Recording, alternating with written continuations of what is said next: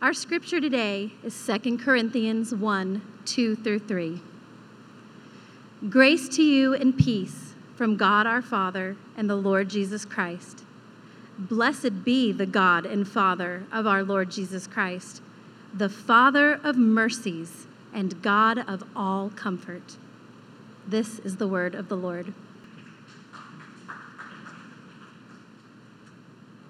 That's great. We are an applauding church this morning. That's good. Yeah, I won't. Come on. Can I get an applaud? I won't feel bad if you don't applaud sections of the sermon. So I won't be like, well, we were all applauding until I started talking. Then it all stopped. But so it was rightful to applaud Christy. If you haven't met Christy and Jason yet, they are 2/10 of the Woodard family that are up here, right? Well, 8/10 of the Woodard family are in Iowa right now. So Madison's parents, we go way back with them and have been in small group with them for a long time. And so it was a joy to have you read scripture today. Thank you. I had one additional announcement. Well, first of all, can everybody hear me okay? I know, okay, I struggled a little bit in the corner there, but I also think my hearing, I turned 43, and I think I just can't hear as well. So I was like, man, no one can hear in here. And I was like, oh, it's just me. But one additional announcement is we are kicking off at the beginning of September our community groups. So we're going to adjust our community groups a little bit to follow the school year. So when school's not in session, basically for the most part, our groups will be, the community life of the church will take kind of a winter and December and then a summer kind of version of different ways that we'll do community. But just so you know, the next few weeks you're going to be hearing a lot about community groups. So I think we ended the year officially with 3 groups, and we're launching with 6 groups, Lord willing. So in the month of August, we're getting together with leaders and stuff like that. But if you're like, what are these groups? What's all this stuff?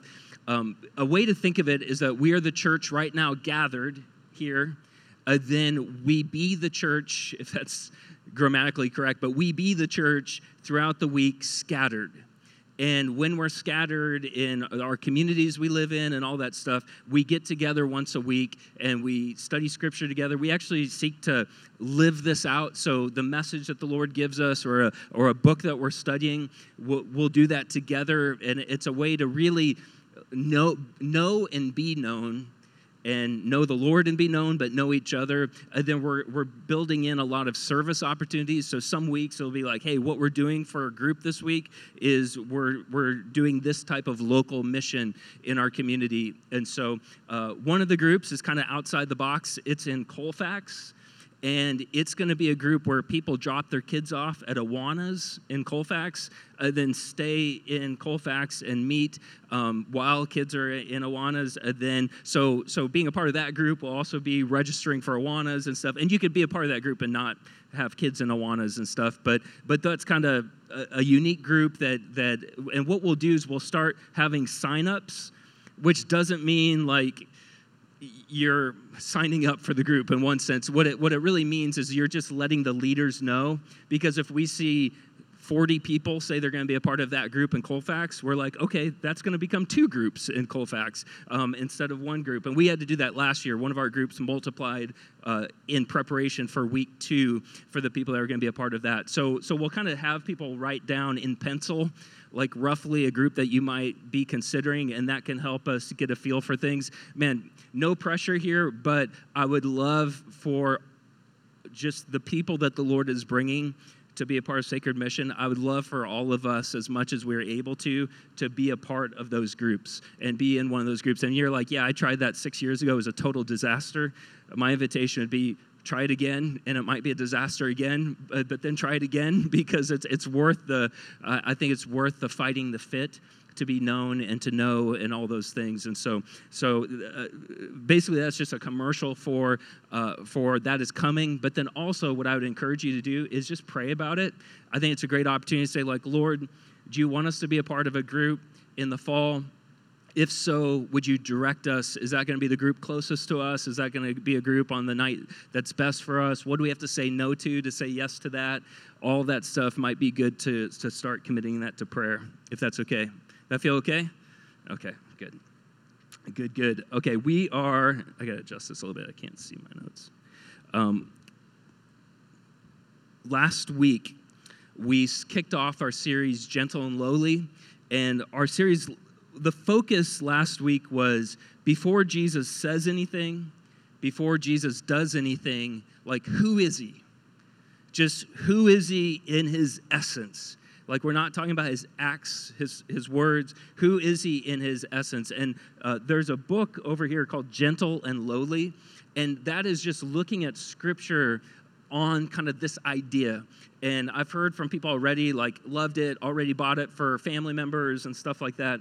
I think what we have is what we have left, and it would be awesome if there's none left by the end of today. So we've handed out, I think, 90-some books already, and kind of the goal was to have it read by the end of August. So we're not doing a schedule, but just like, hey, if you've got an extra free hour that you might go to Netflix or something, pick up the book and you'll be guided through. And what a lot of it is what the Puritans had to say about the heart of God towards sinners, sufferers, and saints. And so the Puritans were people who lived like 1500s, 1600s, deep thinkers about the things of God. And so last week it was looking at who Jesus says about who he is. And what he says is, I am gentle and lowly in heart. Like, when you encounter me, you will encounter someone who is gentle. You will encounter someone who is humble, and you will find rest for your souls. So today, we're looking at the first person of the Trinity. So instead of the second person of the Trinity, we're looking at the first person of the Trinity. And what do I mean when I say that? So throughout the Old Testament, there were hints and signs that God was more complex than we imagined.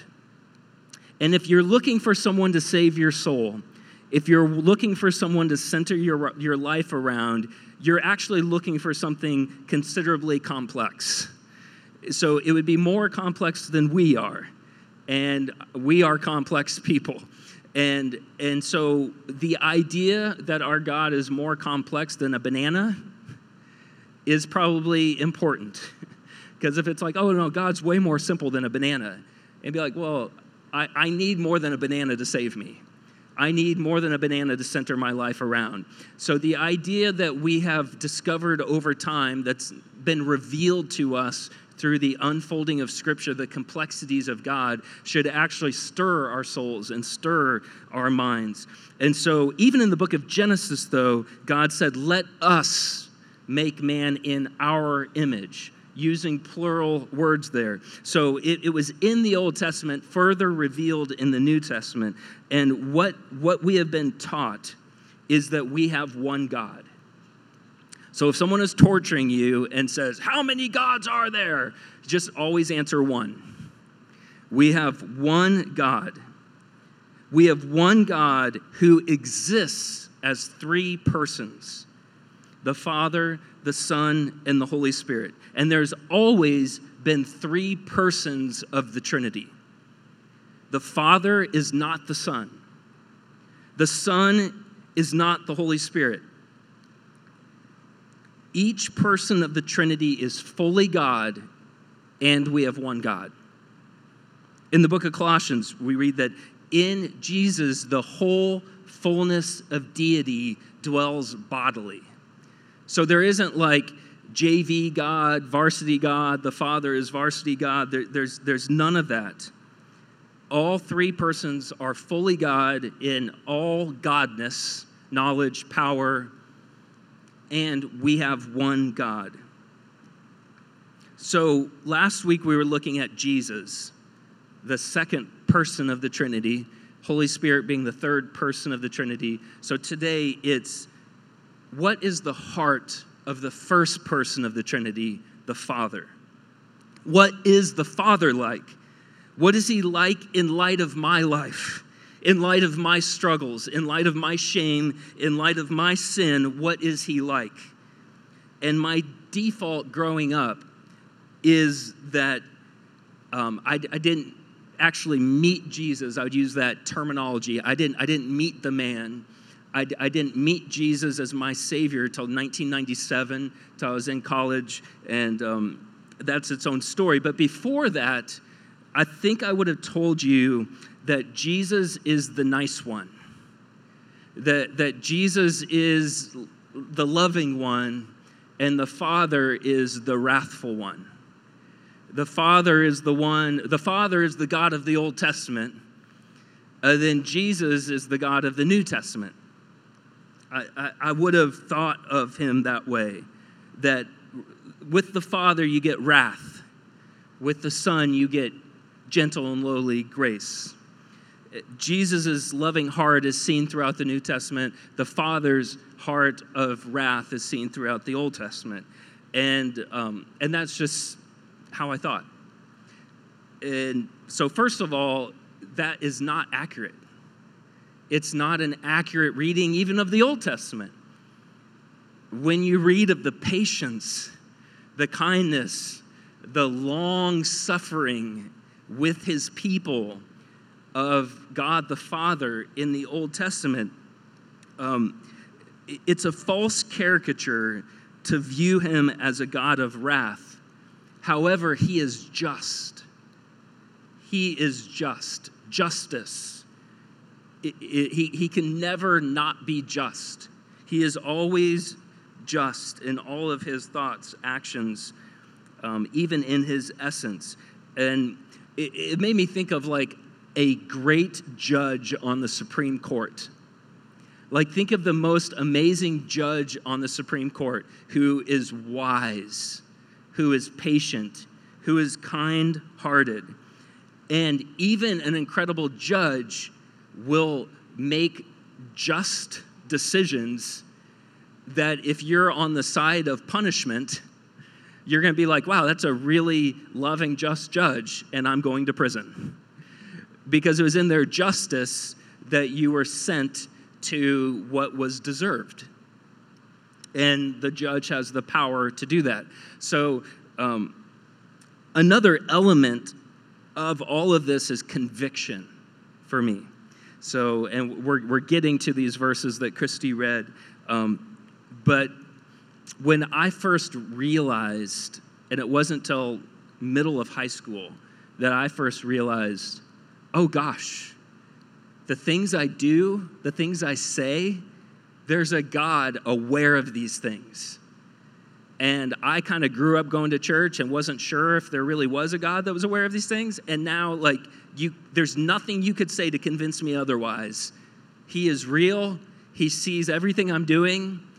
And at that time, I was like, I'm on the wrong side. I'm on the wrong side of the fence here, and I don't know how to get on the other side of the fence. And all I felt for about 2 years was this weight on me that I would now know is best defined by the word conviction. I was feeling like the things that I'm doing are not the things that God has best for me to be doing. And he was letting me know that. And no joke, for about a year, my prayer to him, which I didn't know I was praying, I was just talking to him, I was saying, leave me alone. Like, would you please leave me alone? I really like the relationship I have going on right now. I really like my place in the high school. I really like the things I'm doing. And if you would leave me alone, I could enjoy these things. And that was actually how I was viewing his conviction of my life, was leave me alone so I can enjoy all of this. And he wouldn't leave me alone. And I was like, why are you so mean? Why are you being so mean towards me? I'm trying to enjoy this. And it of course, took me a while to realize that he was actually after my joy, which is why he was being relentless, was because he was wanting me to have true joy and not what I thought was bringing me joy, but instead him knowing best what would bring me joy. So the more that I learned about the perfections, the power of God, the more that I realized that my past and my present sins were a big deal to him because I was a big deal to him. And it's not because I'm a big deal, but it's because that's his heart towards all of us, is that we're all a big deal to him. He wanted far more for me. He wants far more for you. And conviction is when our conscience comes face to face with him. And we should feel a need to be right with him. And conviction is really good, but it usually feels bad. It usually feels negative, and we can project that negativity on the Father. So is Jesus the nice one? What is the Father like? And there's a whole bunch of places we could go to, but 2 Corinthians 1 is where we're going to let it be our springboard into this pool that hopefully we'll be swimming in. So 2 Corinthians 1, starting verse 2, says, "Grace to you and peace from God our Father and the Lord Jesus Christ." So what we should be receiving from, look at this, both the Father and the Son. Grace to you, and let me say too, we have the words up here. We do have some Bibles over here, I believe, and if you don't have a Bible, feel free to take that with you. It's yours. You can get it on your phone too. We're in the ESV translation, so maybe you have a beloved Bible, but it's not ESV. You can follow along. The words will be similar, but even if on your phone you want to go to the English Standard Version, you'll see it word for word. Grace to you and peace from God our Father and the Lord Jesus Christ. So what we should be receiving from both the Father and the Son, the Lord Jesus Christ, is grace and peace.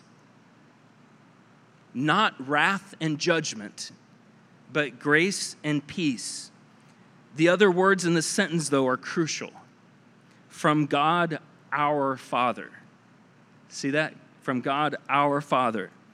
So when you can say the Father, God the Father, when you can say He is my Father, when you can say He is our Father, you should experience grace and peace. When you can say, that's my Father. And man, maybe some of you had, I read a person this week talking about these verses and said, you know, a lot of times people have experiences with an earthly father that make it just super, super, super hard to conceive of a good father. And I've talked to people in the community who said, my entire life, I never heard my father one time say, I love you. Not one time. And this is a person I'm talking that's in their 60s saying, I've never heard my father one time tell me he loves me. A person writing about this said, that is a photo negative of the Father.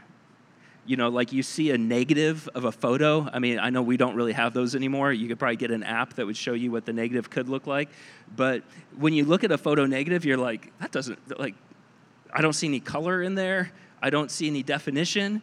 Then you make it the opposite or whatever that process is, and it's vibrant, it's in focus, it's amazing. And it's like a father that wasn't the father that God the Father is. You had a photo negative experience. Imagine that in focus. Imagine that colorful. And then if you're like, hey, I had a good dad, not great, not awesome, had faults, had a great dad, not perfect. It's like you saw glimpses of the Father. You saw glimpses. You've experienced some of that grace and peace. But how can I know if God the Father is my Father? How can I say He is our Father? And that's settled in the last three words of this verse. The Lord Jesus Christ. Every word in this verse, grace to you and peace from God, our Father, and the Lord Jesus Christ. Can you say that word, Lord? Not just with your mouth, but can you say that with your life? Jesus is my Lord. Or say, no, I'm the Lord of my life. I'm the king of my castle. I'm the head of my little empire. Or can you say, I'm second. I'm not first place in my life. Jesus is Lord. if you've given your life into Jesus' gentle and lowly hands, verse 2 shows us when we do that, the Father becomes our Father. Jesus is our Savior. He is Lord of our lives, and we receive grace and peace, not wrath and shame, grace and peace from both the Father and the Son. Two sections of Scripture. This one was actually prophesied hundreds of years before Jesus even came, is Isaiah 53. A lot of times we'll talk about Isaiah 53 around Easter time, but it's actually in the Bible the rest of the year too. And so Isaiah 53, starting in verse 3, says this, "But he was pierced for our transgressions," adding flesh to what we've been talking about here. He was pierced for our transgressions. Jesus was pierced for our transgressions. He was crushed for our iniquities. Upon him was the chastisement that brought us peace. So this isn't being invented in the New Testament here. This is prophesied. This is about 700 BC that this is being written. Upon him was the chastisement that brought us peace, and with his wounds we are healed. All we like sheep have gone astray. We have turned every one to his own way, and the Lord, the Father, has laid on him, the Son, the iniquity of us all. Imagine that. And I don't think he did that without having tears in his eyes as the Father is laying on his beloved Son. He gave the best he had. There's nothing higher that the Father could give us than his beloved Son, second person of the Trinity. The Lord has laid on him the iniquity of us all. Jesus was pierced for our sins. He's crushed to pay for our iniquities. Upon him was the chastisement that brought us peace, grace and peace. He bought that for us by taking all the punishment of our sin. So he'd even look at the Father, and they were praying in Gethsemane, like, not my will, but your will be done.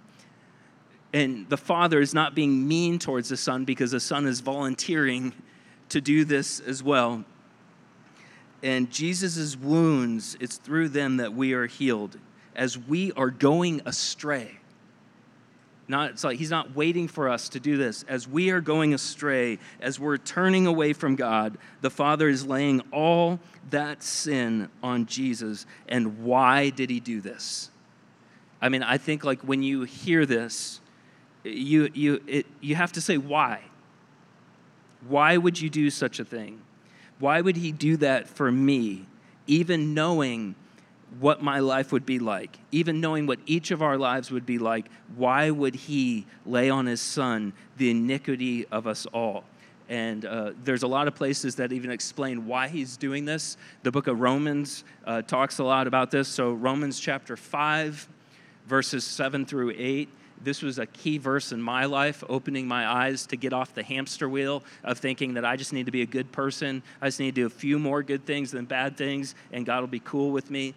And this verse was used to show me, like, I'm not even in the right ballpark here on what is reality. Romans 5 says, "For one will scarcely die for a righteous person." You know, I mean, if you hear somebody like, oh yeah, this person like gave their life for this person. It's like, well, why did they do it? It's like, well, because this guy was a kind of a good guy. So he decided to give his life to a good guy. And it's like, I don't hear that. Like, I just don't hear that very often, right? For one will scarcely die for a righteous person, though perhaps for a good person one would dare even to die. But God shows his love for us in that while we were still sinners, Christ died for us. He didn't wait for us to make the first move. He didn't wait for us to kind of start getting our life together. He while we were sinners, while we were as bad as we could be, he died for us. This is the love of our God, the love of our Trinitarian God, Father, Son, and Spirit. While we are still sinners, not even given the chance to clean ourselves up, Christ died for us. And we can get off that hamster wheel. We can say, you know what? If anyone ever asks me, like, hey, do you think when you die you will go straight to heaven. And it's like, well, I'm trying to do some good in this world. It's like, oh my gosh. No, like, it's good to be good, but it's bad admission to heaven because of what has been given to us, which is God so loved the world. God shows his love for us in this: while we were still sinners, Christ died for us. These are actions of our God. Like, these are actions of the Father. So you can tell a lot by a person based on their actions, right? You can tell a whole bunch about a person.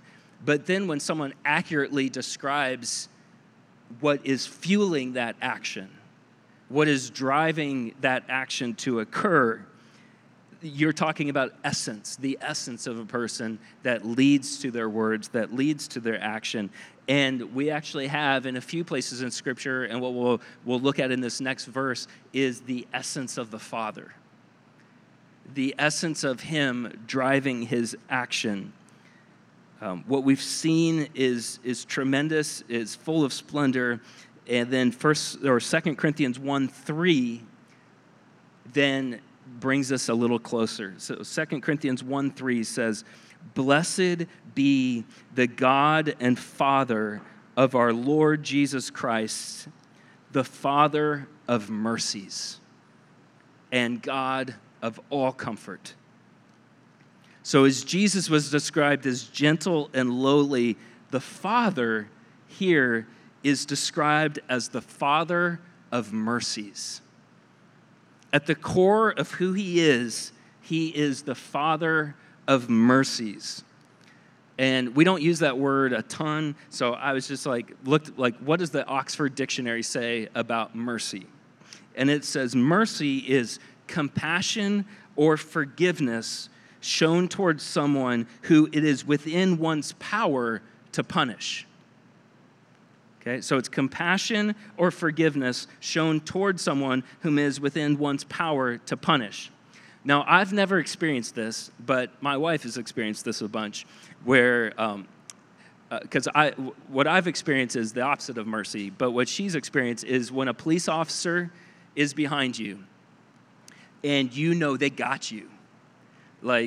Got you. And maybe you were planning on speeding. Maybe you just got lost in a podcast or something, and you look down, and you look and you see that there's, lights behind you. You look down, it's 85 or something, and you're just like, these darn new cars, they just don't make them as slow as they used to and stuff. So I've had that experience multiple times. What I haven't received is the experience of the police officer coming up eventually and saying, "Hey, I'm just going to give you a warning today." And you're like, "Man, you had me dead to rights. I was even drinking," or something. No, you don't say that. But you had me dead to rights, and you give me just a flat-out warning. God, I don't deserve this. It makes you feel light, right? It gives you peace. It gives you this, man, I guilty. I was as guilty could be. It was within his power to punish me too, right? So if you see a neighbor that's like, "Hey, I think you're driving a little fast," that might play into what you think about. But when it's a police officer that has the power and authority to write you up, and instead they offer you mercy, and they say, "Hey, I'm just going to give you a warning today. Slow down." This is getting us to what mercy feels like, what mercy looks like in action. It's compassion that's shown towards you when it was well within their power to punish you. And what the Father is saying is, that is me all the time. I am the Father of mercies. I am that. And what I love is it's plural. It's not just Father of mercy. I'm a shotgun. I got, one shot or something. It's mercy. This is plural. This is happening all the time. I'm the Father of mercies. He has as many mercies as the situations arise where he could be merciful. There's a great 17th century Puritan named Thomas Goodwin, and he says this about the Father of mercies. He says, "God has a multitude of all kinds of mercies. As our hearts and the devil are the father of a variety of sins, so God is the father of a variety of mercies. There is no sin or misery, but God has a mercy for it. He has a multitude of mercies of every kind. As there are variety of miseries which the creature is subject unto, so he has in himself a shop, a treasury of all sorts of mercies, divided into several promises in the Scripture, which are but as so many boxes of this treasure, the caskets of variety of mercies. If your heart be hard, his mercies are tender. If your heart be dead, he has mercy to liven it. If you be sick, he has mercy to heal you. If you be sinful, he has mercies to sanctify and cleanse you. As large and as various as are our wants, so large and various are his mercies. So we may come boldly to find grace and mercy to help us in times of need. A mercy for every need. All the mercies that are in his own heart, he has transplanted into several beds in the garden of the promises where they grow. And he has abundance of variety of them, suited to all the variety of the diseases of the soul. I just thought that was beautiful. I know that's a long quote, but from a guy who lived in the 1600s, what I love is that's as true then as it is now. And he is the Father of mercies and the God of all comfort. And this mercy brings us to the Father of mercy, the God of all comfort. And you might think, man, this is wonderful for the people in the room that are not as weird as I am. Or like, this is a great message for the people that can kind of be in this category, but my life is in a different category. My sins are of a unique nature. My story takes me in a direction that probably God didn't know about, something like that. And you probably wouldn't think that, but he wrote all of this while we were yet sinners. He wrote all of this communicating to us that like the Bible doesn't have this other volume of all of the exceptions with a long list of names saying true for everybody except ding, ding, ding, ding, ding, ding, ding, ding, ding, ding, ding, ding, you know, and be like, oh man, I'm in that book. Sorry, you know. It's not like that. When he says this to the room. He says this to all of us, that he is the Father of mercies. You are special, but you are not specially out of his love. You are not specially away from his mercy. The details of your life are as much, these verses are true for you as they're true for anybody else in the room or anybody else out of the room. He wrote these things before any of us existed. He's the Father of mercies for all of us. Grace and peace are on the table for all of us. Grace and peace are on the table for everybody outside of this room. And imagine getting that warning from the police officer, and let's say like you just went big time. I mean, you rented some car that can go 200 miles an hour, you know, and you just were like, I don't believe the speedometer, I'm going to try it. And so you went 200 miles an hour and you got caught right as you're pulling into Bondurant, right? They go right on the other side of that bridge, you know, and because you want to see if you could get in some airtime or whatever, right? And so 200 miles an hour, you get the ticket, and imagine receiving that gift of a warning and just tearing it up right in front of the officer's face. And, you know, I'm going to do this on my own, you know. Be like, what, I don't understand, you know. I don't understand that the rejection of such grace and mercy. And not to make things trite, but what is on the table here and the grace and mercy that's on the table when the Father of mercies is offering you his mercy and is saying, come to me. Jesus is saying, come to me, and you will find rest for your souls. My burden is light. I will teach you my ways. And and to realize, hey, I don't deserve this. And guess what? Nobody in the room deserves it. And if they think they deserve it, we need to spend more time with Jesus to recognize none of us are deserving his mercy. And let's accept it. Let's not give him the stiff arm, and let's instead say, don't deserve it, receive it. And man, if you're feeling like, okay, I've given my life to Jesus, I pray some would give their life to Jesus today for the first time. If you say, okay, I'm giving my life to Jesus today for the millionth time, in the sense that I'm giving him control, I'm giving him the reins of my life, and I'm recognizing my heart is hardened. We need his mercy to soften it today.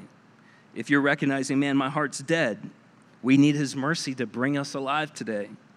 If you're saying, man, my heart's just sinful, we need his mercy to cleanse it today. And when we come to the table of communion, what we are doing is communing with him. And the instinct in our flesh for each of us is to go from here and to make ourselves look appealing or to clean ourselves up, and then to come back in here as a finished product. That is hollow. That's a hollow tree. The only way that we can change is by coming to the Father of mercies, by coming to our Savior Jesus and saying, here I am. Have your way. I'm communing with you. Soften my heart. Give me even the soft heart that desires to receive this. I'm coming to you. And what communion was designed by our God was to commune with him.